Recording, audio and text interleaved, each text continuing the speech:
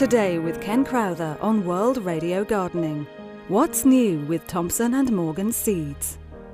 Hello, welcome to this podcast from World Radio Gardening, brought to you by Thompson and Morgan. Well, we'll be looking at vegetables. We'll take a trip to Jimmy's farm and see the Thompson and Morgan show garden and have a brief look at new plants and new ideas for 2017. Let's kick off with vegetables. Colin Randall has been talking to Ken Crowther about that very topic. You've got a cabbage here. It doesn't look like a cabbage. It's looked like pak choi, cross between a cabbage. Is it? Well, it does look a bit like that. It is actually listed under Chinese cabbages, which is rather an awkward term, puts people off sometimes, I think. Chinese leaves was a more useful term, but this one is actually, it's one of those multi-purpose ones. I mean, the actual stems themselves are quite broad, and have it in as you can sow it even now through August. I mean, it's really sort of April to August is better be the final sowing. To eat in 7 weeks from sowing. That's pretty fast, isn't it? Yeah, it's very good. Can you just eat it as a green leaf? Would you cook it, or can you either or? Well, it's very succulent and mild. There's no harsh mustard oil content to it. There's no bitterness to it. So it can be used in stir fries and cooking, but ideal just use the leaves, in salads. But the actual midribs, yep, are very succulent. They're not stringy or chewy or anything. It's a lovely little product, and it's difficult to. I don't want to call it a Chinese cabbage, and can't call it a pak choi, but the actual variety is called natsuki. That's easy to remember. Yeah. Now, looking across, we've got a cabbage here that looks a bit like, well, I would have thought like a bit like a hispy, or is it? Well, this is still the breeding work going on in all year round greens. Winter Jewel over recent years has been a very good variety for us, but that is more for the very, very late autumn and to overwinter and to harvest in the spring. And that was the outstanding one in the last Wisley RHS AGM trials, Winter Jewel.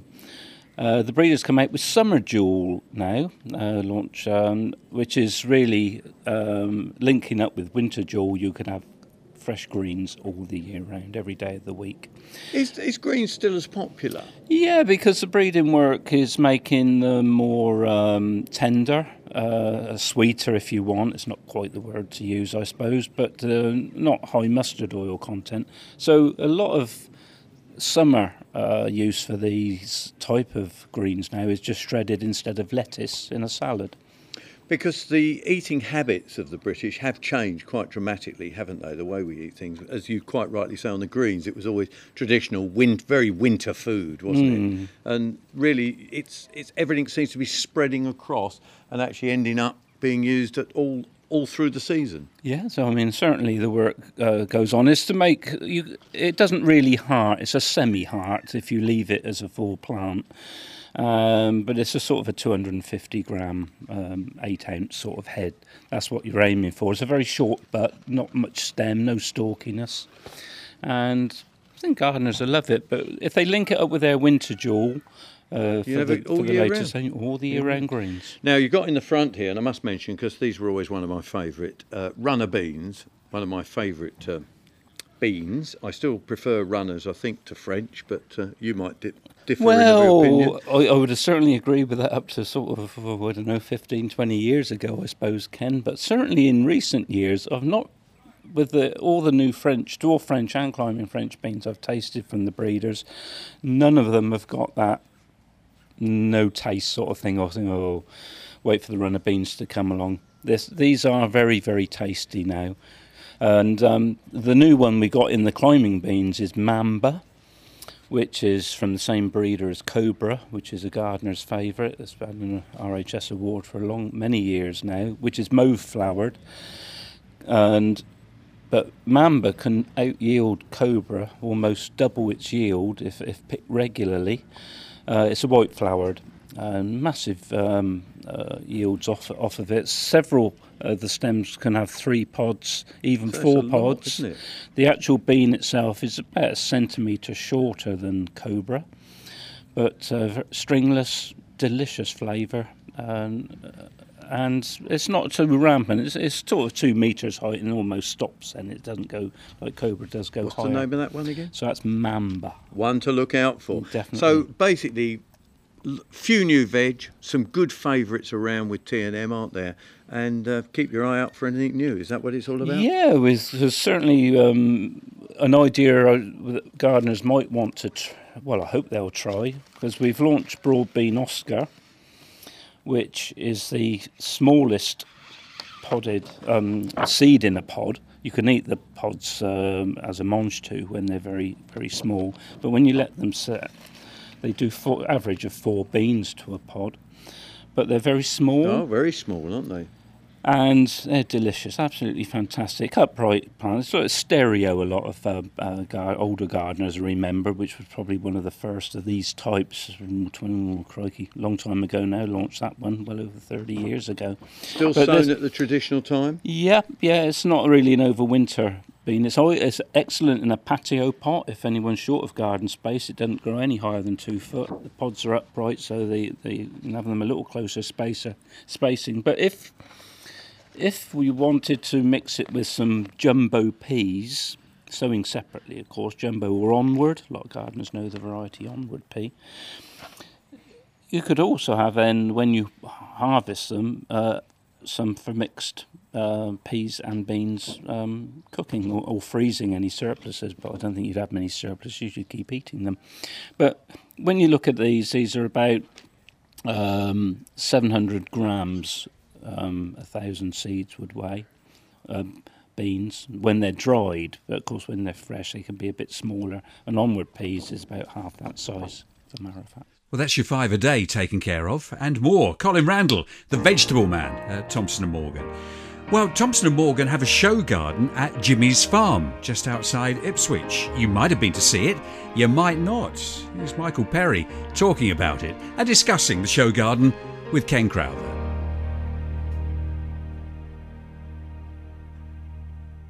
I'm with Michael at Jimmy's Farm, and wow, you've got a big display of plants here, haven't you, Michael? It's the most colourful thing at Jimmy's Farm, I'd say. We've got our Thompson Morgan show garden here, which is absolutely blooming with so much colour. We've got beds, we've got some borders, we've got almost 300 different pots. We've got a flower pouch wall as well. There's begonias, petunias, geraniums, every flower you could imagine. It really is a showpiece for Thompson & Morgan. It really is.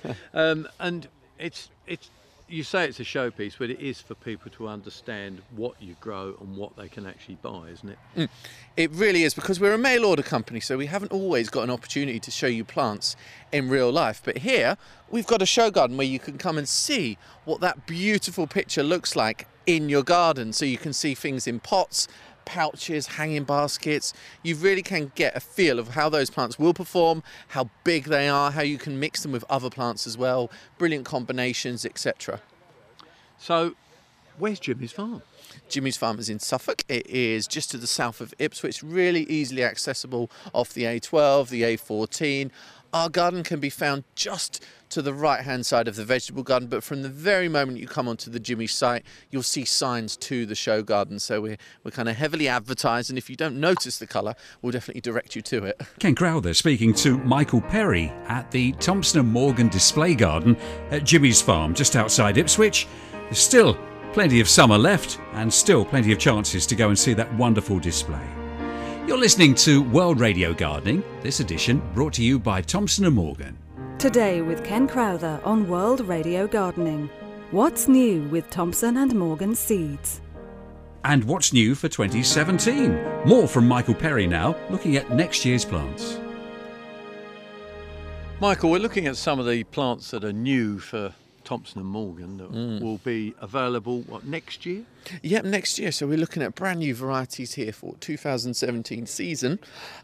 Just from what I can see here in the show garden at Jimmy's, we've got the white English marigold, so the new calendula called Snow Princess, which is absolutely pure white flowers, brilliant edible flower, also an easy to grow annual.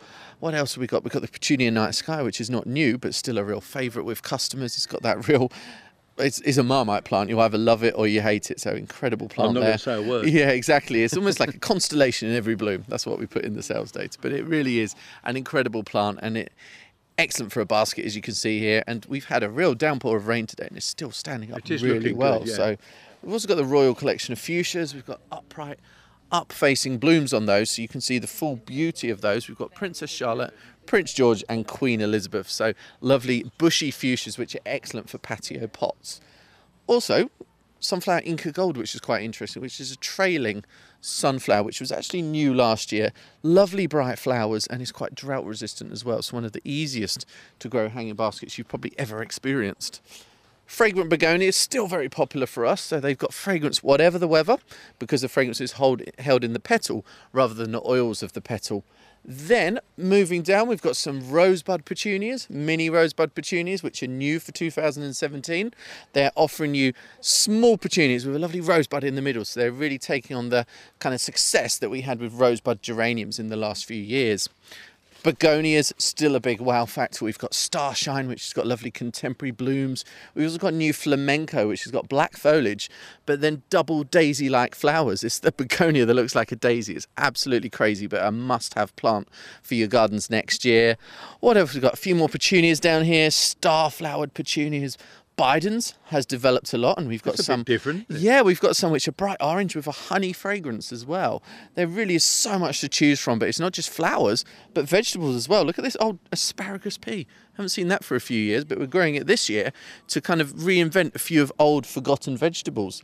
VegTrug, you'll see, is an excellent invention as well, which means that anybody, whatever space they've got, can grow a few vegetables on their balcony or their patio. And you'll see it's quite a bright colour as well. It's bright red, but it's one of our best sellers actually. So they're a very popular product. So there's just so much new, so much to sell. There's always so much to choose from. New concepts as well. There's loads of cottage garden perennials you can grow in containers.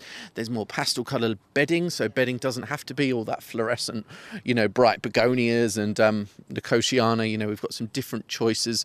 Also fragrance in the garden. We've got a lot of brilliant plants for that as well. Edible flowers.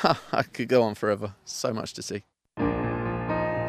Michael Perry there, giving you an insight into some of the plants that you'll see in the catalogue for 2017 from Thompson & Morgan. And that brings to an end this podcast from World Radio Gardening. Thank you for listening, and visit our website regularly for the next edition of World Radio Gardening. Today with Ken Crowther on World Radio Gardening. What's new with Thompson & Morgan Seeds?